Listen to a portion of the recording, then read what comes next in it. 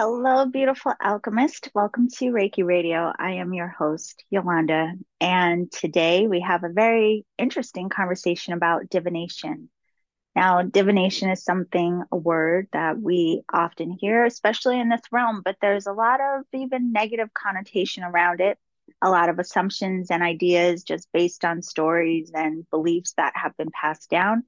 So, whether we are consciously aware of it or not, we may already have a particular type of relationship to what that means. Well, today you're going to meet a beautiful woman named Rissa Miller, and she is the founder of Tea and Smoke. She offers tea leaf readings, smoke readings, and tarot readings. But what we learned from her today is how really we're all natural diviners, and we have an opportunity to refine that aspect of our design.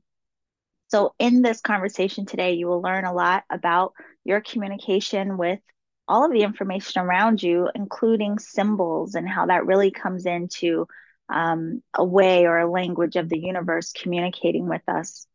You'll also learn a lot about the different systems of divination that she uses, including the smoke readings, which I had never heard of. And it's very, very interesting. I do recommend if you're listening to this in the podcast, perhaps you're listening while you're driving or doing laundry, something at home. If you get a chance at some point, go to my YouTube channel, Reiki Radio, and watch this interview because at some point she shows images of the drawings that she creates based on the tea leaf readings. And they're absolutely beautiful. They really look like mandalas. And there's something about the image of them I think will resonate with a lot of you, inspire some of you. They're absolutely beautiful. So you're going to learn a lot today about divination, even a bit of history behind different systems of divination, but also again, how you can learn how to refine this for yourself and how it really supports us in gaining more clarity on our path and, stepping out of that inner tug of war that we often find ourselves in. And speaking of divination, of course, if you would like a copy of my oracle deck, the Energetic Alchemist Oracle, you can go to my website, theenergeticalchemist.com, and order your copy of the deck today. And there is a free oracle class to support you that is available on my app. So if you haven't downloaded the app yet, be sure to do that. There's so much content on there to support you on your path, including Reiki tools, alchemy tools. I do daily readings by sign. There's just a lot there to really support you. So download the app today. And when we are done with this interview, if you would like to learn more about Rissa and her work, be sure to visit her website, teandsmoke.com. You can find all the links to connect with her down in the show description. So I hope you enjoy this conversation, beauties. I'll see you on the other side.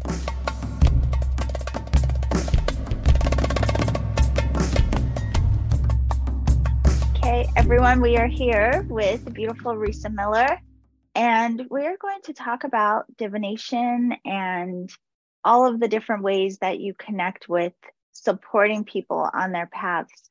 So first of all, I just want to thank you for taking the time to come and share with us today. Oh, it was absolutely a pleasure to be here. I'm really excited to talk to you. Yeah, I'm excited to hear more about your work. I mean, just reading about your work was so interesting. So I know that you work with different systems of divination, and we'll get more into it, like tea leaf readings and smoke readings, which I've never even heard of. But I would love to know what even led you up to this work. How did you end up on this path? I feel like it was part of my destiny. I know that sounds like a lofty thing to say, but let me start at the beginning. Okay. So I was raised playing a game with my dad we called scribble art. And basically, when I was a little girl, we would play this game where we would get blank paper, close our eyes, and just scribble all over it in a random pattern, and then trade drawings. And the idea was to learn to see patterns in chaos and color in the found pictures. Wow. So from that age, I was learning to sort of discern symbols, patterns, and look for the message. And it taught me basically how to read tea and smoke or do other kinds of scrying work. I would also add that I am a third generation tarot reader. So it was always around me. It was just part of my life. It didn't seem, mystical or magical. It was just something that was around. In fact, by the time I was a teenager, I had rejected tarot for a while because that's what teenagers do. Mhm. And I fully went into tea leaf reading when I was a teenager. I taught myself. So I'm 48 years old. There was no look it up on the internet back then. Yes. I created my own symbol system. It's the one I still use today. It does not adhere to any book or dictionary or log that you're going to find anywhere else. I have added to it over the years with art and literature classes, with folklore classes. I have studied symbology of different cultures, and it just expands the repertoire. It doesn't take away from the symbols that I taught myself, 30 years ago. So that was a long answer to your question, but I No, feel that like this work was truly my destiny. And being able to read and discern energy as a diviner is just part of my path. I mean, it's actually very interesting. It's right. I've never heard of the scribble art, but it also makes me curious. So you say you're a third generation tarot reader. Did that come from your dad's side or your mom's side? Were both of your parents Mom's side. mom's side? Wow. Okay. And so even with the scribble art, was that in connection to, did your father also have an interest in divination or just any of the mystical arts? My father spent some time growing up living on native reservations here in the United States. So I wouldn't say he specifically had an interest in divination, but he had a very alternative, still does, he still has a very alternative way of understanding spirit and nature and humanity's connection within our relationship with the earth, with each other.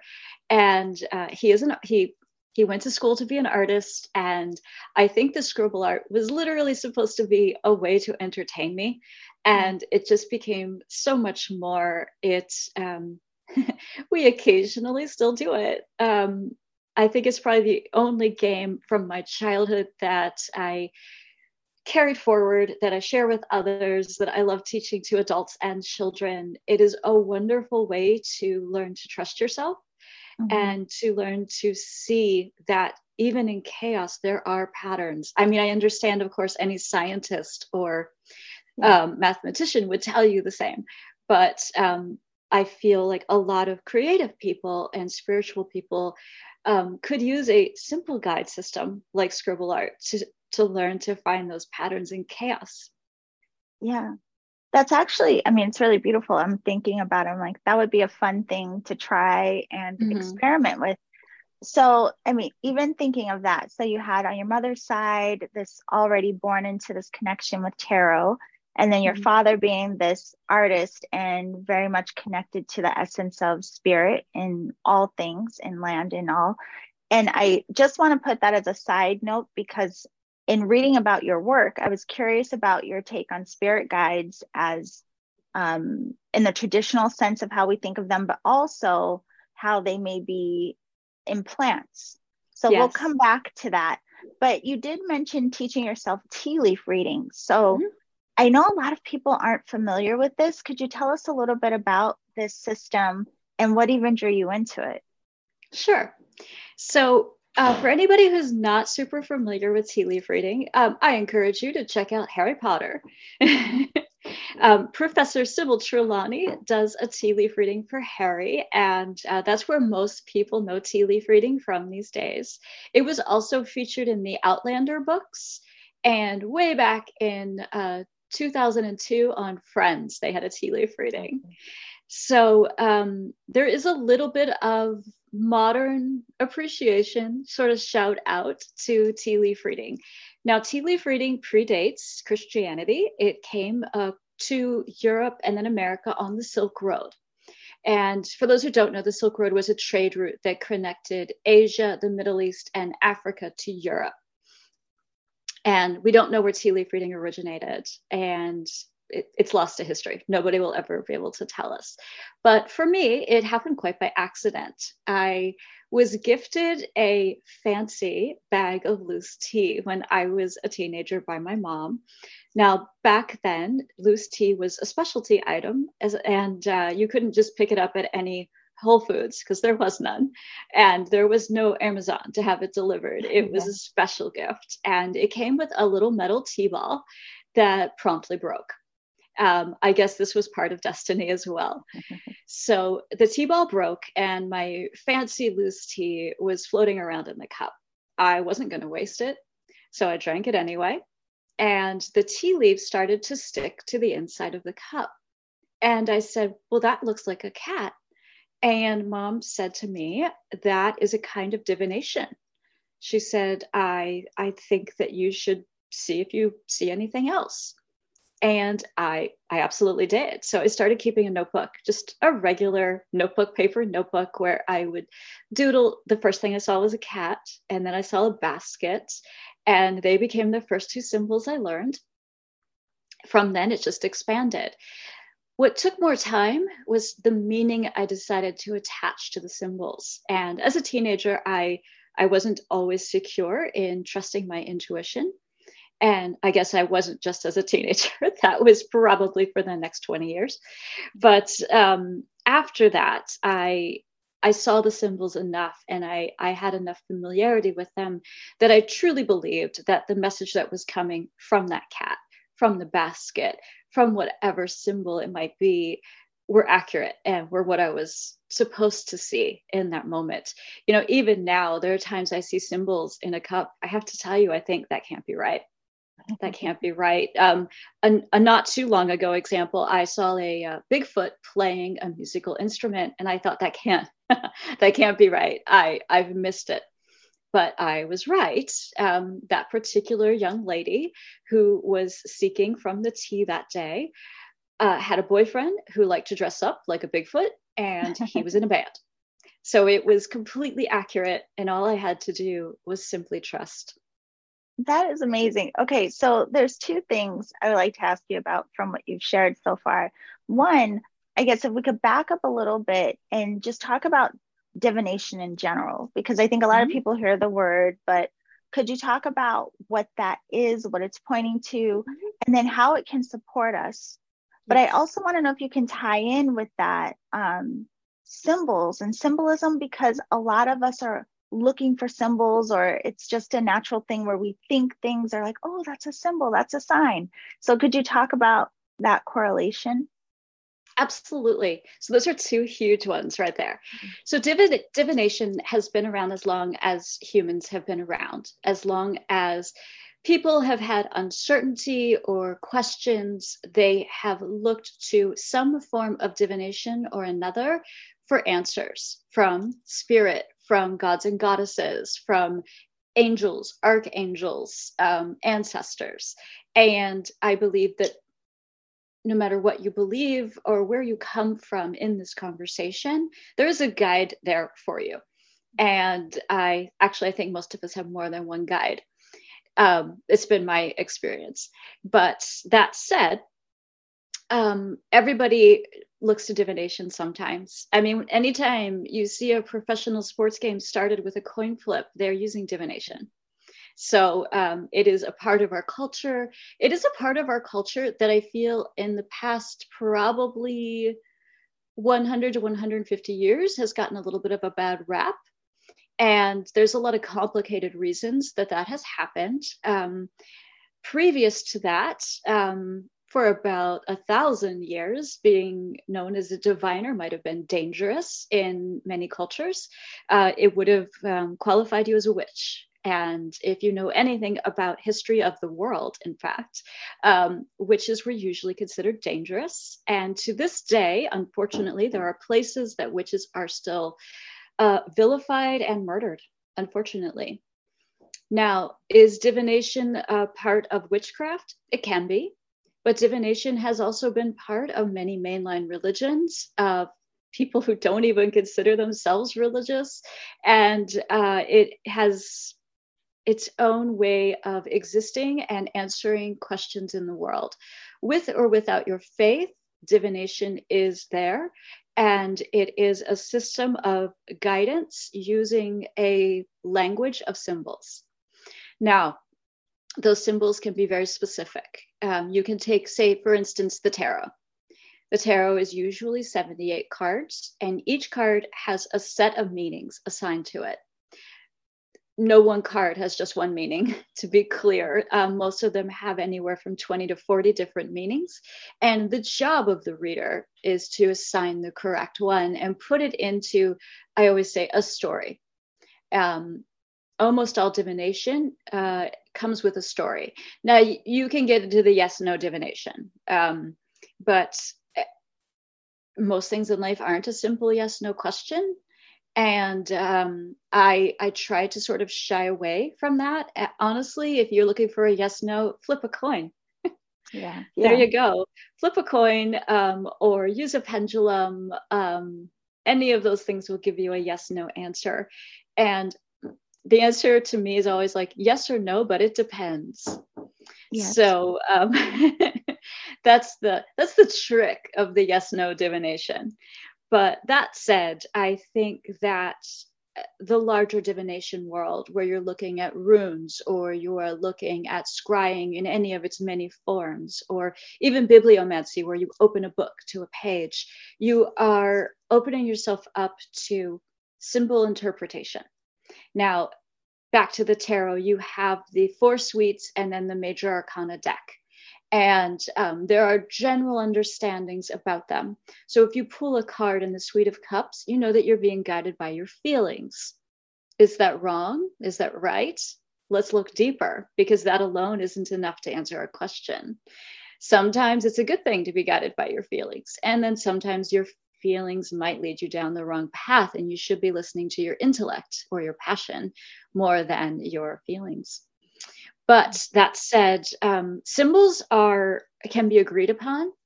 So in our culture, we're in the United States. So in our culture, we know a dollar sign. We've all agreed upon that symbol. We've all agreed upon a stop sign here in the United States. Those symbols don't necessarily hold true everywhere in the world. That's not necessarily their sign for traffic or their sign for money. But we have these agreed upon symbols that we understand. We also have individual symbols that are unique to us.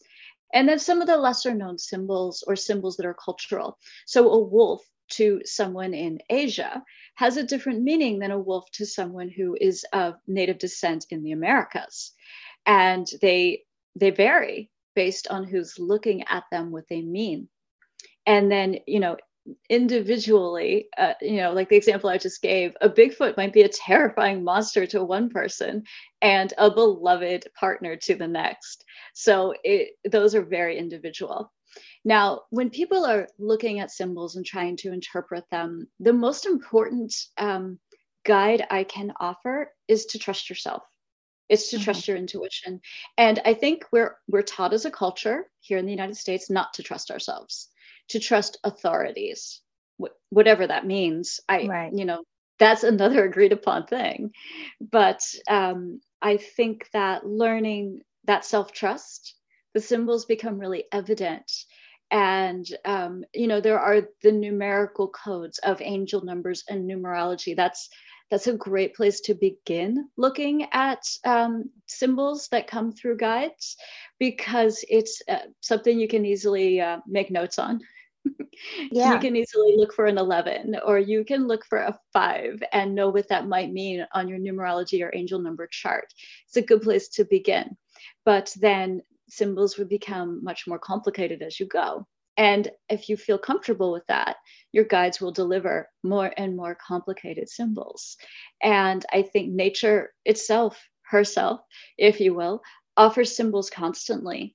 And as a larger culture, we miss a lot of that, unfortunately.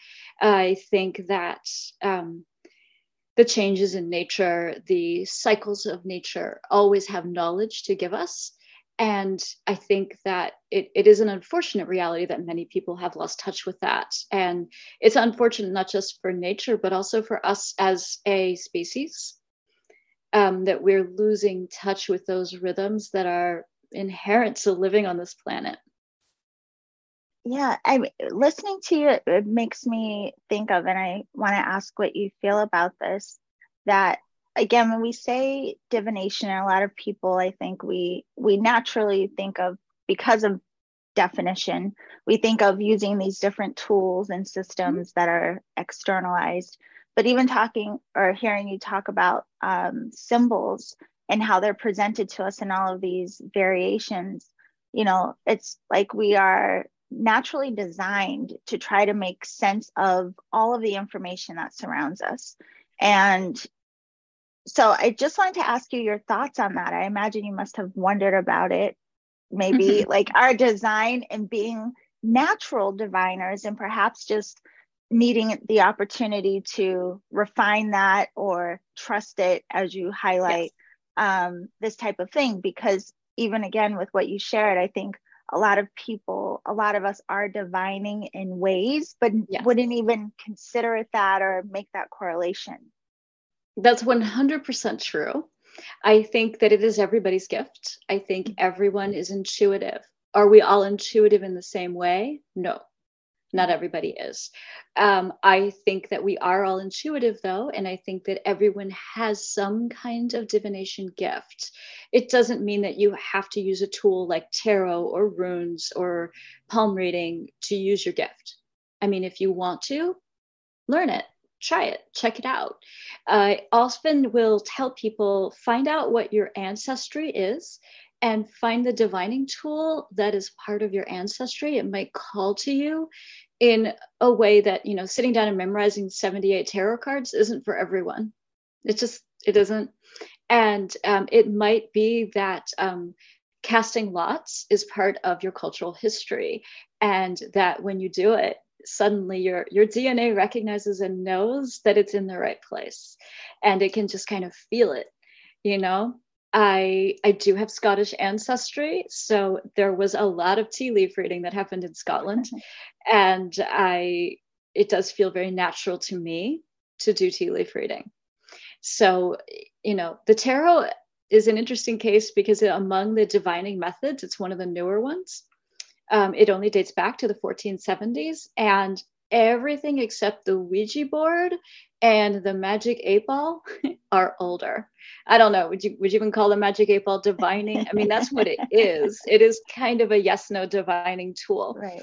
But everything else is older than those three. The casting lots, scrying, all of them, they all have actually kind of amazing histories too.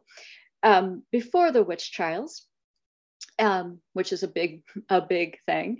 But before that, even royal courts, great generals, empresses, all had court diviners. It was a coveted and very special position to hold in society, to be a diviner, to even be the diviner of your village.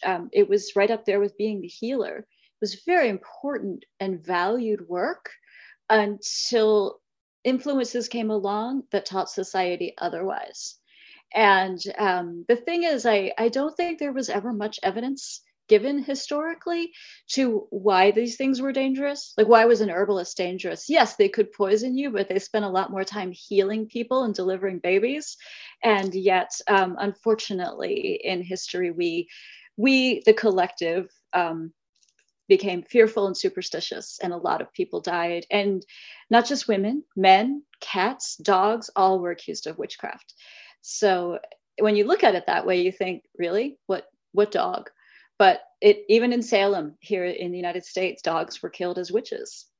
Yeah. So it sort of emphasizes that fear and superstition have taught us not to believe in our own intuition, not to believe that understanding and communing with both spirit and nature are our birthright, because they really are. You just reminded me of, I grew up in Massachusetts, and so spent a lot of time going to the witch museum and the witch house, and there's so much rich history there. But you can still to this day go to Salem and hear all of the stories Mm-hmm. about all of that in case anyone is interested. But a lot of what you're saying too reminds me of, like, one, the importance of this, again, emphasizing that it's part of our design, but going to a diviner, it seems like such a gift in that it helps us to clarify what it Mm-hmm. is we may be sensing and doubting, or help Yes. us to dissolve that inner tug of war that we often find ourselves with, of what we may intuitively know, but then the other aspect of us that wants to go in an opposite direction or not believe it. And so Right. it's just a beautiful way of offering us some clarity and still Mm-hmm. being in our own choice. But I wanted to ask you as well, because you've mentioned a couple of times with like spirit guides and ancestors. So I wanted to talk about that for a moment. One, do you personally work with guides when you are divining? And how do they come into play with even the history of Mm-hmm. people being diviners? So, everyone who does divining on any sort of professional level, they will tell you their source is different. Mhm. Um, some people speak to God, some people speak to archangels. I speak to my guides and my ancestors, and I request respectfully that whoever I'm reading for, that their guides and ancestors will speak through me as well for their questions, for their best good, for their highest good and their best interests is what I'm trying to get out there. Yes, yes. So I have found that for me personally, that is the most effective way to go. And when I get into a new place, I do always ask the benevolent spirits of any place where I am doing readings to sort of ground and hold the space for us. And I thank them for letting us work in their building, their home. So I would say that it is only through these connections that I am able to do what I do. I created my own language and I use it to do divining through tea and smoke and um, tarot, oracle cards, whatever system it is that I'm working with is just another language for my spirit guides and ancestors to speak. Now, do I ever get direct messages? Yes, absolutely. I do take them. And it does sound like for me, it sounds like someone's right behind me talking. Mhm. And I know that different psychics experience that differently. Um, to me, it's not so much just a feeling, like I literally hear words. And very occasionally, this doesn't happen all the time. So I don't call myself a medium for that reason. But sometimes I will literally see people in spirit form that are related to the person I'm reading for. And I will take it in and I immediately will say, one example, I said, there's a young man, he's wearing a ball cap, he has a t-shirt with a band. And the woman I was reading for recognized him as her son who died in a car accident. And he was coming through to communicate with her through the reading. And again, I don't have that happen all the time. So that is the work of a medium.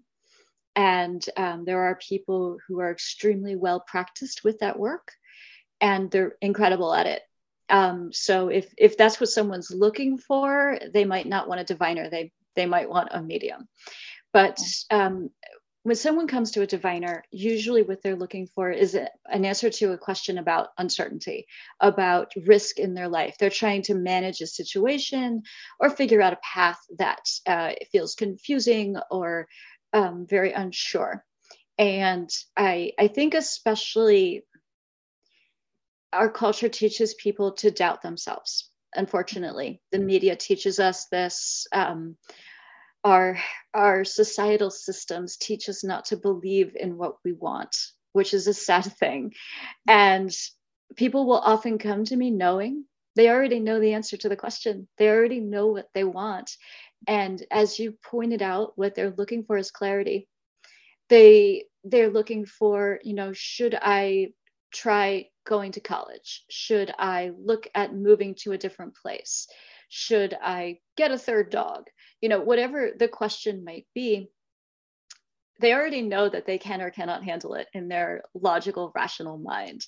And usually the answer is probably, yeah, you can handle a third dog. You should definitely take an educational opportunity and expand your knowledge and wisdom to further your career. It's usually an answer that if you were stepping out of your emotions, you could easily answer it on your own. Right. But I think it's one of the places that most people need healing and they need to be heard. It's in that space of where we have all learned self-doubt and fear. And it is something that a diviner can offer. They can offer quite direct answers from, their spirit source or your own, if they're willing to listen to that, and give you the path, I guess, the steps that need to come next. I can't speak for how all diviners work, but when I work, I usually create, when I'm doing tea or smoke, I create a piece of art. And I always say it's a map. It's a map of how to go forward. It's a map of the next steps. And it might even be more about the past than about the future. A lot of times what people really need is to sort out the things from the past so they can go forward clearly, so that they can heal the hurt and broken parts of their spirit and learn their lesson from whatever situation it was and move onward sort of boldly and with empowerment.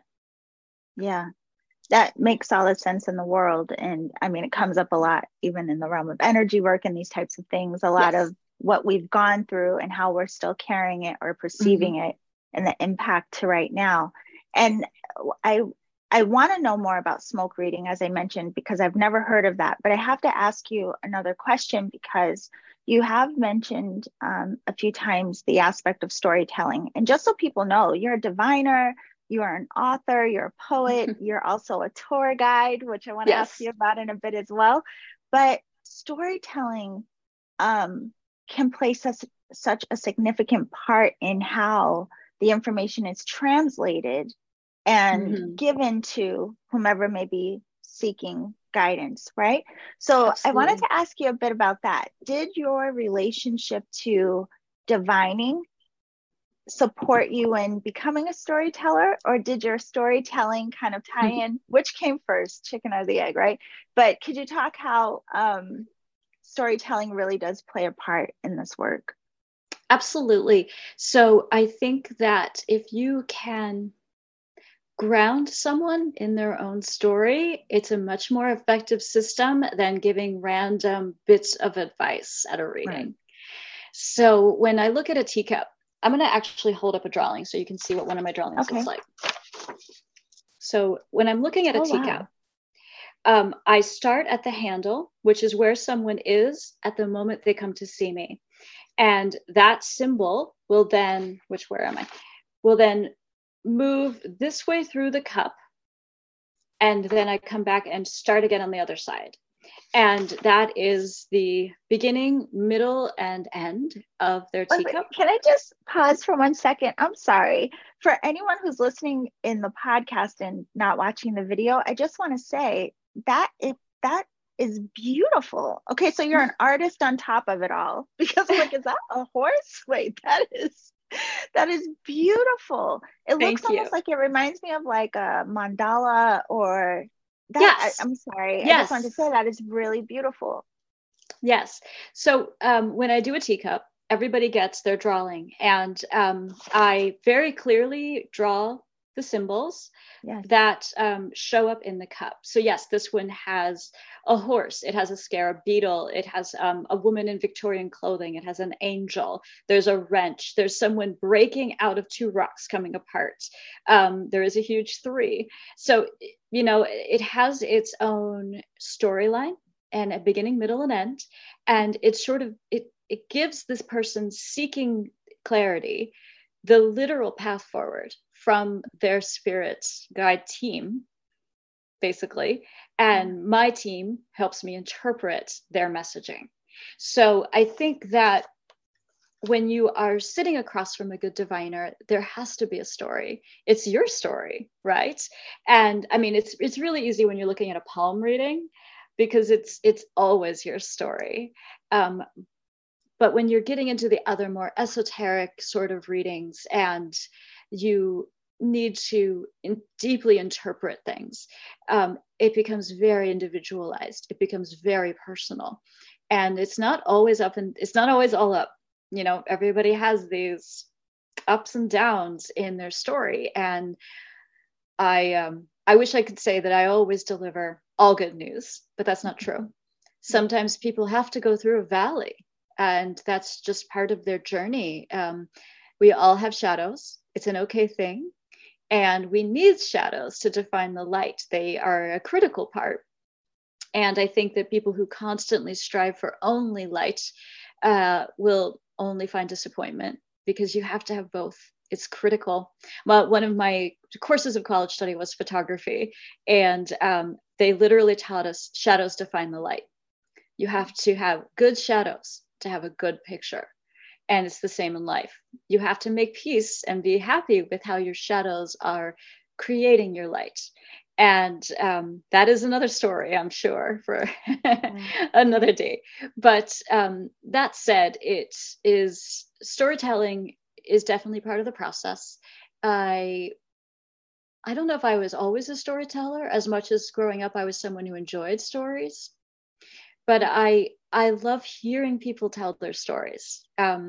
Early in my career, I was a newspaper journalist, and it was such a good fit because I absolutely loved hearing people talk about their lives, about their experiences, and share their journeys. You know, their ups and downs, their light and shadow, their achievements, and it was a fascinating way to learn to listen to people. I think that a lot of diviners miss the opportunity to let their seekers be heard if they want to be, as much as just saying, these are what your cards say, or this is what your astrology says. When you only sit with someone for like 10, 20 minutes, you're very limited in what you can offer. And I think that the longer sessions where you get to really dig into a reading and understand more about what that person is truly seeking. Like maybe what they said they're seeking is a new job, but what they really want is an opportunity that inspires them. And they might not come right out and say that, you know, or what they really want is to be healed from a loss. But again, they might not come right out and say that. So it's only by truly listening that we find someone's story and can help them find their path to get what they want, whether it's healing or inspiration or whatever is next on their journey. I think that storytelling is a critical part of the process in that. Also, the This, stories we tell ourselves. yes. Oh, that's a whole nother layer. But Yeah. I'm so excited to hear you say that only because I created an Oracle deck, and right now I'm in the middle of teaching the class. But one of the things we highlight is active listening in the Mm-hmm. readings. By the time this airs, the class will be over and done with. But I'm sure they'll be so excited to hear you say that once they hear the episode. But I want to ask you about as well as the smoke readings, because Mm-hmm. again, when I read about your work, I was like, wait a minute, what is that? I've never heard of it. So could you talk about Mm-hmm. what it is? And again, Mm-hmm. if there's any history behind this. Absolutely. So, smoke reading is called capnomancy. It's a form of pyromancy, which is fire reading, and it is as old as fire.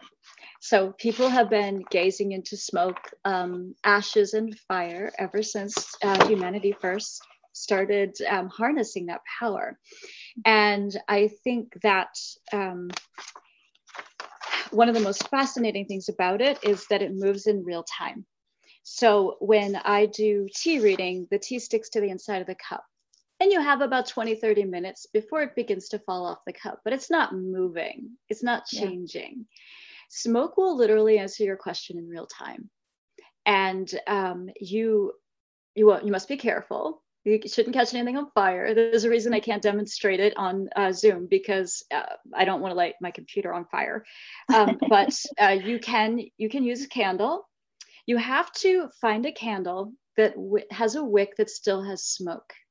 Many candles come with smokeless wicks now, which is a Right. wonderful and classy thing, but not good for this practice. Or you can use incense. I do make my own. Here's my box that is full of homemade incense. And Beautiful. I have different kinds that I make. These are made with hibiscus. I have ones that are made with sandalwood, but I make my own incense because there's a lot of really crappy incense out there that's super bad for your lungs. So Yeah. I know what's in my incense. It's completely homemade, organic, and I don't mind breathing it while I'm doing readings. So when I do a smoke reading, and how do I say this? In terms of history, smoke reading was done in real time. You would sit with someone while the smoke was literally moving around. And there are generally agreed upon ways to look at smoke. Sometimes, if you're looking for a yes, no, yes can be that the smoke blows to the right, no can be that it blows to the left, but it takes a lot of different shapes. And I have seen faces in smoke. We've identified actual people, animals from people's worlds. You can use, now we have these fantastic tools, these. Yes. You can take video and pictures of your smoke and look at it as you ask the question later. As you get faster, you don't need to do that. But when you're learning to look at smoke, it's a great way to really capture it and be like, that is what I saw. Or wait, that isn't at all what I saw. So it's a wonderful way to sort of embrace the practice at home. So historically, the oracles of Delphi did use smoke as part of their readings, and they are probably the most famous people who did. But it has been used throughout time, Mesopotamia, Northern Africa, and Europe, to advise generals and great leaders, and all different systems of capnomancy were employed. Sometimes it was the sound the fire made, or if there were pops of spark in the smoke that mattered. I have literally had pages catch on fire. I do a smoke drawing with my capnomancy, and they look like this. They are made with actual smoke. Wow. And then again, people have this to take with them for later. So this is, I call it a soot capture. It is the soot that blows off from whatever's burning, and you don't hold the paper like on the fire. Yeah. That would be dangerous. Yes. I usually hold it about this high up, and there have been times I asked questions and the flame literally leapt, and I think, okay, well, we're going to emphasize that point. A few times, yes, things have caught on fire. So that's why I say this has to be done very carefully and mindfully. You can't do it next to an open window. You can't do it next to a draft or a vent. Things like that will change the shape of the smoke. I don't do it outside with campfires. There's just too much influence from wind and things like that to have a reading that can answer your questions easily. I Mhm. know there are people who do use outdoor fire. If I'm outdoors doing this kind of reading, I normally look at the ash because it Okay. won't move quite as quickly with the Right. wind. Yeah. Okay, so many things come up when you share. I'm so sorry, Risa. I'm like, oh my gosh, that's why I'm taking notes because I have so many questions for you. One, when you said about the smoke and the popping, it reminded me of when I was much younger, seems like a lifetime ago. I was married to someone who was Persian, and his mother, who was also a tarot reader, but she would do the traditional, I Mhm. can't remember what it was called, but it's kind of like to clear the evil eye from you, and there are these Yes. little seed things, and they wave the thing with the smoke, and but depending on how it popped or how much smoke would billow, Mhm. it was to say how much was going on in your space. So yeah, you just reminded me of that. But also from what you shared, if you weren't necessarily intending to read someone, but let's say someone came over for tea and you Mhm. had a candle lit, do you find that the smoke just naturally moves on energy or moves on word or moves on the environment to where you may be able to read it anyway, even though it wasn't your intention to read the If it smoke? needs to come through, yes. Yeah. I have definitely had moments where I wasn't planning to read, and received those kinds of messages and information. Yes, Yeah. that's a thing that does happen. So I generally do keep my reading candles separate from my day-to-day burning candles, but even when I'm doing tea or tarot, I always have a candle lit. I like to have the elements represented when I'm working, and it's grounding for me. I don't think it's necessary for everyone. It's just my practice, Right. and I have had messages come through in other ways. And whatever I'm called to share, I do. Right. Um, there are definitely things that come through in readings that are trickier. And I've had things like trauma and abuse show up in readings, and it is more difficult to talk about them with the people who are seeking. It might not be what they said they were here about. Right. It might be that they were, asking about their house or their pets or their kids. And what comes out is that they're in an abusive relationship. And I gently approach it. And I do say something. If it comes out, I present it, because it's clear that that's what the spirit guides wanted. That maybe they wanted that person to face that truth. Right. And I've had people who've committed crimes, all kinds of things that I didn't expect at all. Yeah. So when I teach reading, I tell people, if you're not ready to talk about these things with total strangers, you're not ready to read for the public, and that's okay. Yeah. It's Yeah. totally fine. You can read for yourself. You can read for your friends. I always encourage people, if you aren't ready or don't feel comfortable, and you don't feel like you have good, strong boundaries, then you're not ready to read for the public. And messages come in different ways. Sometimes I literally hear them, like I told you. Sometimes they pop up in some other thing, or I will say, I really feel guided at your tea or smoke reading to pull some cards. I will do that. I also have a bag of crystals that I use for casting. And I don't usually offer that as its own divination method, but sometimes I feel pulled to do those. And they usually have a secondary message as well. Yeah. That is amazing. You know, another thing that came to mind when you were describing the reading of the smoke is clouds, like how a lot of times we'll see images in the clouds. Yeah. But I wanted to ask you as well, because I do want to ask you about your tour guides and Mm-hmm. even what people can come and how they can come and work with you. But with the different divination methods you offer, is it Mm-hmm. typical that a person goes to your site and they choose which they want, Mm-hmm. or do they consult with you first and figure what would be the best method? People usually find me because they're looking for something different. Mm, I do have some regular, I don't know what's the word, clients that love tarot readings, and that's what they get from me. yeah, And that is where they want to be, and I honor that. yeah. I get a lot of folks who are fans of Harry Potter Um, and want to try tea leaf reading, including some very young Harry Potter fans. I generally won't read for anyone younger than 12. Um, it, it's surprising if someone younger than that is going to have a very in-depth tea leaf reading, and it's enough of a process that I don't want the parents or caretakers to feel like they've spent a lot of money on something that was a nothing. yeah, Um, it's just, they're just not ready, right. even though they love Harry Potter. So I will do readings for younger seekers, but only if they're actually seeking something besides to relate to Harry.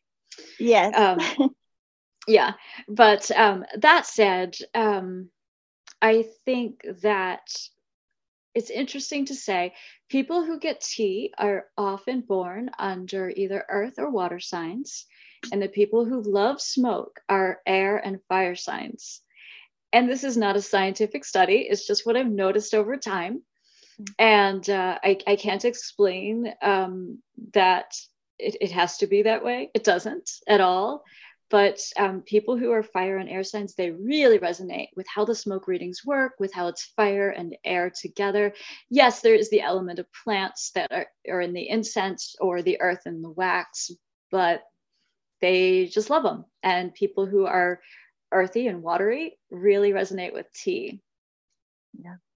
That just reminded me as well. I wanted to ask you, do you notice that there is a certain type of spirit or essence with the different teas or with the different whatever you use to produce the smoke with? Mm-hmm. Do you notice or work with those spirits or energies? So when I used to read only in person before the pandemic, I did make my own tea blends, and I would ask people, which one of these feels good to you? This one was designed to be about relationships. This one was designed to be about material world. So yes, there are plants that have those energies. However, during the pandemic, I stopped mixing teas for the public. I actually stopped reading for the public for over a year, but I switched to reading online, and it has actually opened up the world. I've now read for people on 4 continents and all over the United States. So in some ways, it was a really good thing to develop a new system and adapt to technology. I do think that it works the same.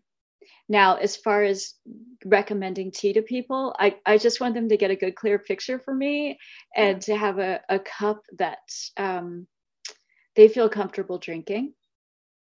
And the short answer is yes, that those things do have their own energy and resonance always. Any herbalist can tell you that. Any gardener can tell you that.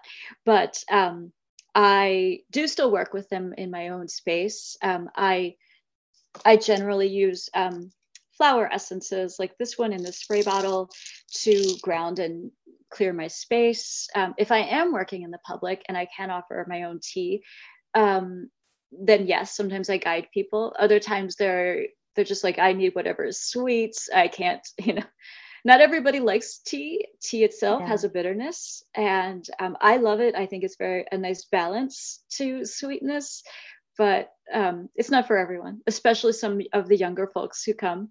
But I can only use sugar. Honey or maple syrup will absolutely change the nature of what you're reading.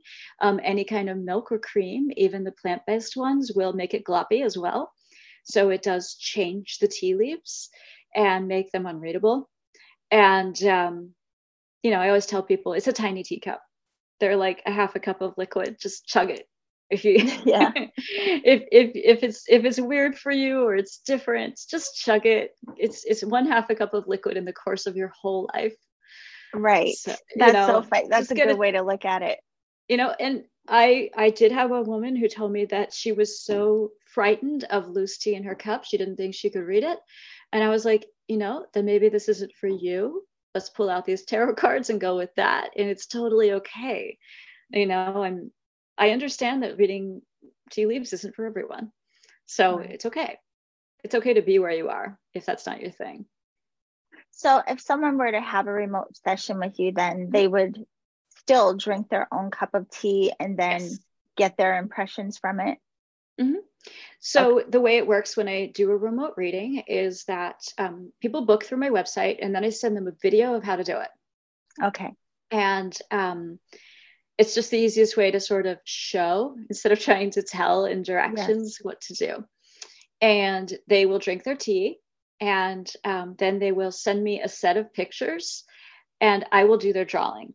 So, no matter what, somebody gets one of these drawings. Whoops, wrong direction. So that they have their guidance, their map, all ready to go. And so beautiful. Thank you. And sidestep, sometimes I get pictures back from my clients. They've framed them, or they're sitting on an altar or in a bedroom, and it's amazing. I mean, they're really beautiful. It's really it's incredibly it's not just flattering. It's like a gift to know that their drawing was that important to them, that they framed it and hung it in their home. So yeah, I do. I love giving the drawings. It is something that the tea and smoke allows me to give out, so that it's not just a memory from the reading, Right. but an actual piece of information that people continue to look at. And then, I mean, and the beauty with that is it still speaks to us, right? I Mm-hmm. mean, whatever Yep. came through and like the power of symbolism and how we do, even unconsciously, just Mm-hmm. glancing back and forth at the artwork that you create. It's like the essence and the messaging, the support of the reading will continue to Well, sink in in. this one, the horse, I had someone who had a different horse in a reading.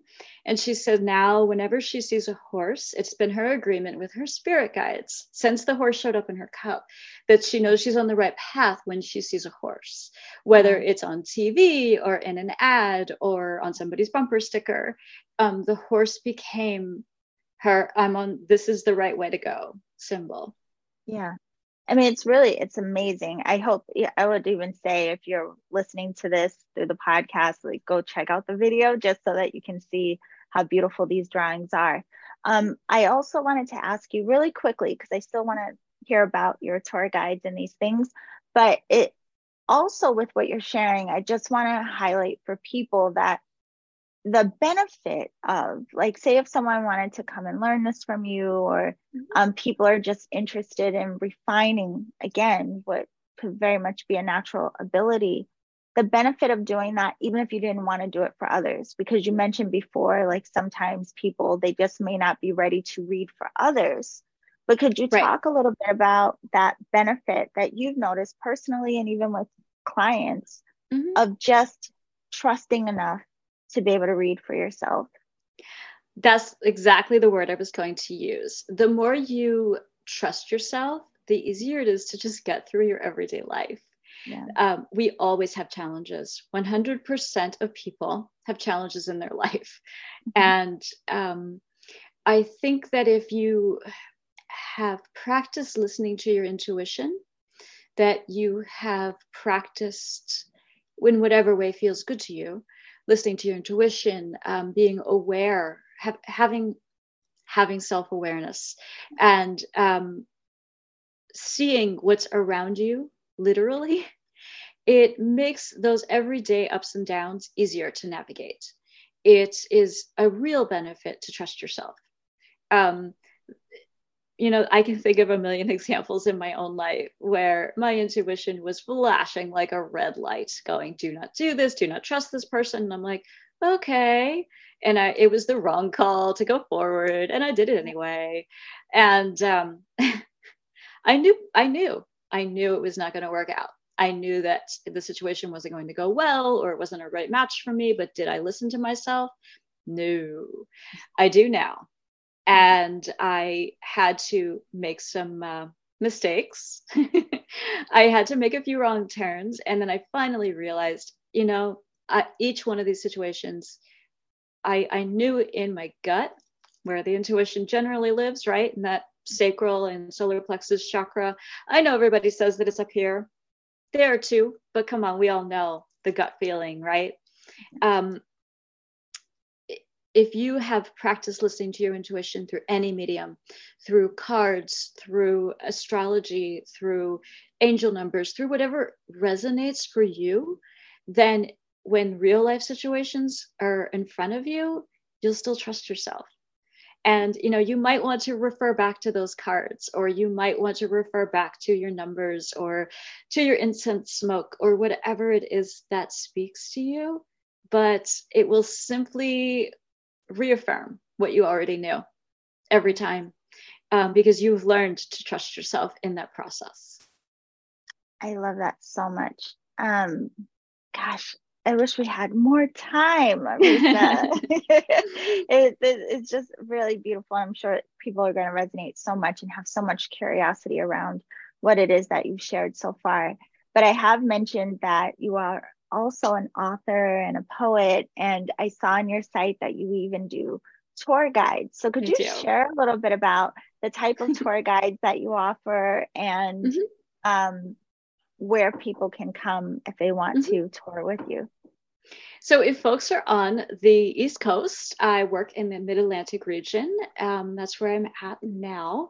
I do tours in Pennsylvania and Maryland. Mostly I do esoteric history and ghost tours, as well as esoteric history talks. Now, I do offer some of them online sometimes, and I do put that on my website when it's happening. But if you want to see me in person, I do ghost tours in Maryland. I have, I think, 3 coming up this month in April. And I do them in Ellicott City, Maryland. It is for those of you who love crystals, you'll think Ellicott City is especially fascinating. It is on a bedrock of granite that is spliced in with crystal quartz. Oh, So talk about a place with fascinating energy. It's almost an addicting energy. And I guess the ghosts feel the same. So I also do ghost tours in York, PA. It is where the town I grew up and is where my folks still live. So I go there and I do ghost tours once a month, probably more towards the fall. And then I do witch history and cryptid history and divination history. Probably history of superstitions is one of my more popular talks, and it's not location specific. So I do it online a lot. And it sort of breaks down where a lot of our common beliefs come from. Things like a cat stealing your breath literally never happens. Literally never happens. I always tell folks when I'm talking about it, I will give you $50 if you could show me a police report that it has been verified by a coroner of a cat stealing someone's breath. But it is an old superstition, and it does come from the witch trial days when they thought cats were witches' familiars. So I think that a lot of these superstitions and stories, they endure because we're not done learning from them as a culture. We still have lessons and we still have things we need to reflect on as a larger community about why are we afraid of the number 13? Yes. Why are we afraid to do things like put our shoes on the table? Why in some Asian cultures do they believe an electric fan can blow your soul away? So yeah, superstition is a fascinating thing. It is not grounded in fact, but people believe it more than actual facts. Oh, yeah. So yeah, And I grew up with a very superstitious mom, and like to this day, I freak out. It's so embedded in me. I freak out when I'm walking with someone and they split a pole. I'm like, yes, oh, yes. Yep, but yep, I that's a love that you superstition. say a lot of these stories that we still have such an opportunity to learn from them. Yes, I we really do. love that you even frame it that way. So I have to say, Risa, I'm in Maryland all the time because it's where my family is. I'm definitely going to check on my next visit to see if you're offering any tours because it sounds absolutely fascinating. So I do want to make sure that people know your website is teandsmoke.com and Yep, they can learn about everything that we've discussed today and yep. also book all of these different types of readings with you. Mhm. You also mentioned that you have some online offerings where people can learn from you as well. I Mhm. just feel like there was so much that you shared, and I really wish we had more time.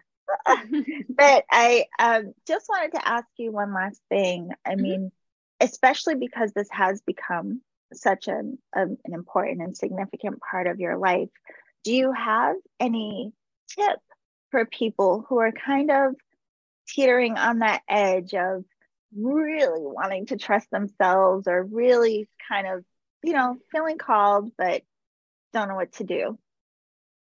Ask yourself, what do you have to lose in the situation? So the reality is there are some situations that are a big gamble. If the question is, should I invest $5 million in a new stock? Yeah, you have something to lose. But Yeah, I bet that if you have $5 million to put into a stock, you probably have 20 others that you're counting on to sustain you elsewhere. right. So the reality is that most of the time, the decisions that we agonize over won't really affect us negatively if we get them wrong, as long as we recognize the path. Now, sometimes people get stuck. And if you make a bad decision and you get stuck in it, that's trickier. But if the decision, I've had folks tell me, my big decision right now is whether or not I should get a cat. Well, look at this from a logical point of view as well. A cat can add a lot to your life that's positive, but, depending on the cat, they might destroy your curtains or they might eat your favorite shoes. Is it that big a deal? Are the cons and the pros equal? But then on the flip side, that cat might give you 20 years of unconditional love and companionship, which, is a pretty big give, really. Yes. So, do the curtains matter in the long run? Can you get another pair of shoes? Probably, so that's a very lighthearted example. But a lot of times the questions that we're asking are just like that. So if you lose a job because you took a risk on a project, is it the end of the world? It's going to be tricky for a minute, but you will find another job. Absolutely. Right. You will. And, if you need a patch over job in the meantime, you'll figure that out. All you have to do is do it and take action. Yeah, I love that. And it's funny because the inquiry comes right back to ourselves. So yes, I just want to let everyone know again, you can connect with Rissa on her website, teandsmoke.com. Are there any other ways that we can connect with you, like social media? I am on Instagram and YouTube as well. They are my two platforms that I'm working on right now. And I post pretty regularly on both. I do free readings that I post every month on my YouTube channel as well. So if you want to see a tea leaf reading, I post one at the beginning of each month. Okay. And then what is your Instagram handle? It's Tea and Smoke by Rissa. Okay. And on YouTube, it's Tasseography by Rissa. Tasseography is another way to say tea leaf reading. Perfect. Okay, so I will make sure all of that is down in the show description for everyone. But again, you can go to Rissa's website, which is teandsmoke.com. I thank you so much for coming to share about your work and really teaching us so much today. Thank you. Thank you so much for having me. You were a delight to talk to. Thank you. And for everyone else, we will see you soon. Bye for now. Hello, beautiful alchemist. As I said, that was a very insightful conversation with Rissa Miller. And I want to thank Rissa again for joining us and sharing her work with us. If you want to learn more about Rissa and her work, be sure to visit teandsmoke.com. And don't forget, if you are in Maryland, very close to Ellicott City area, she offers tours as well. And you can look on her website and get all information about what she has upcoming. And don't forget, while you're online, download the Energetic Alchemist app. There is a ton of content on there to support you on your path. You can also get your copy of the Energetic Alchemist Oracle. And if you want to work with me and really dive deeper into your practice of energetic alchemy, Reiki, self-mastery, join me in the Alchemy Circle. I look forward to seeing you all next week. As always, I am very thankful for these beautiful gifts of exchange. And remember to always journey in love. What if you could have a career where the opportunities are as vast as our nation, where it's not about mission statements, but a shared mission? At U.S. Customs and Border Protection, we go beyond to protect more than borders. From ship to shore, air to ground, cities to local communities, CBP agents and officers are keeping people safe. Join U.S. Customs and Border Protection and go beyond for something far greater than yourself. Learn more at cbp.gov/careers. Okay, round two. Name something that's not boring. A laundry? Ooh, a book club. Computer solitaire, huh? Ah, oh, sorry, we were looking for Chumba Casino. That's right, ChumbaCasino.com has over 100 casino-style games. Join today and play for free for your chance to redeem some serious prizes. ChumbaCasino.com. No purchase necessary. Void where prohibited by law. 18+ terms and conditions apply. See website for details.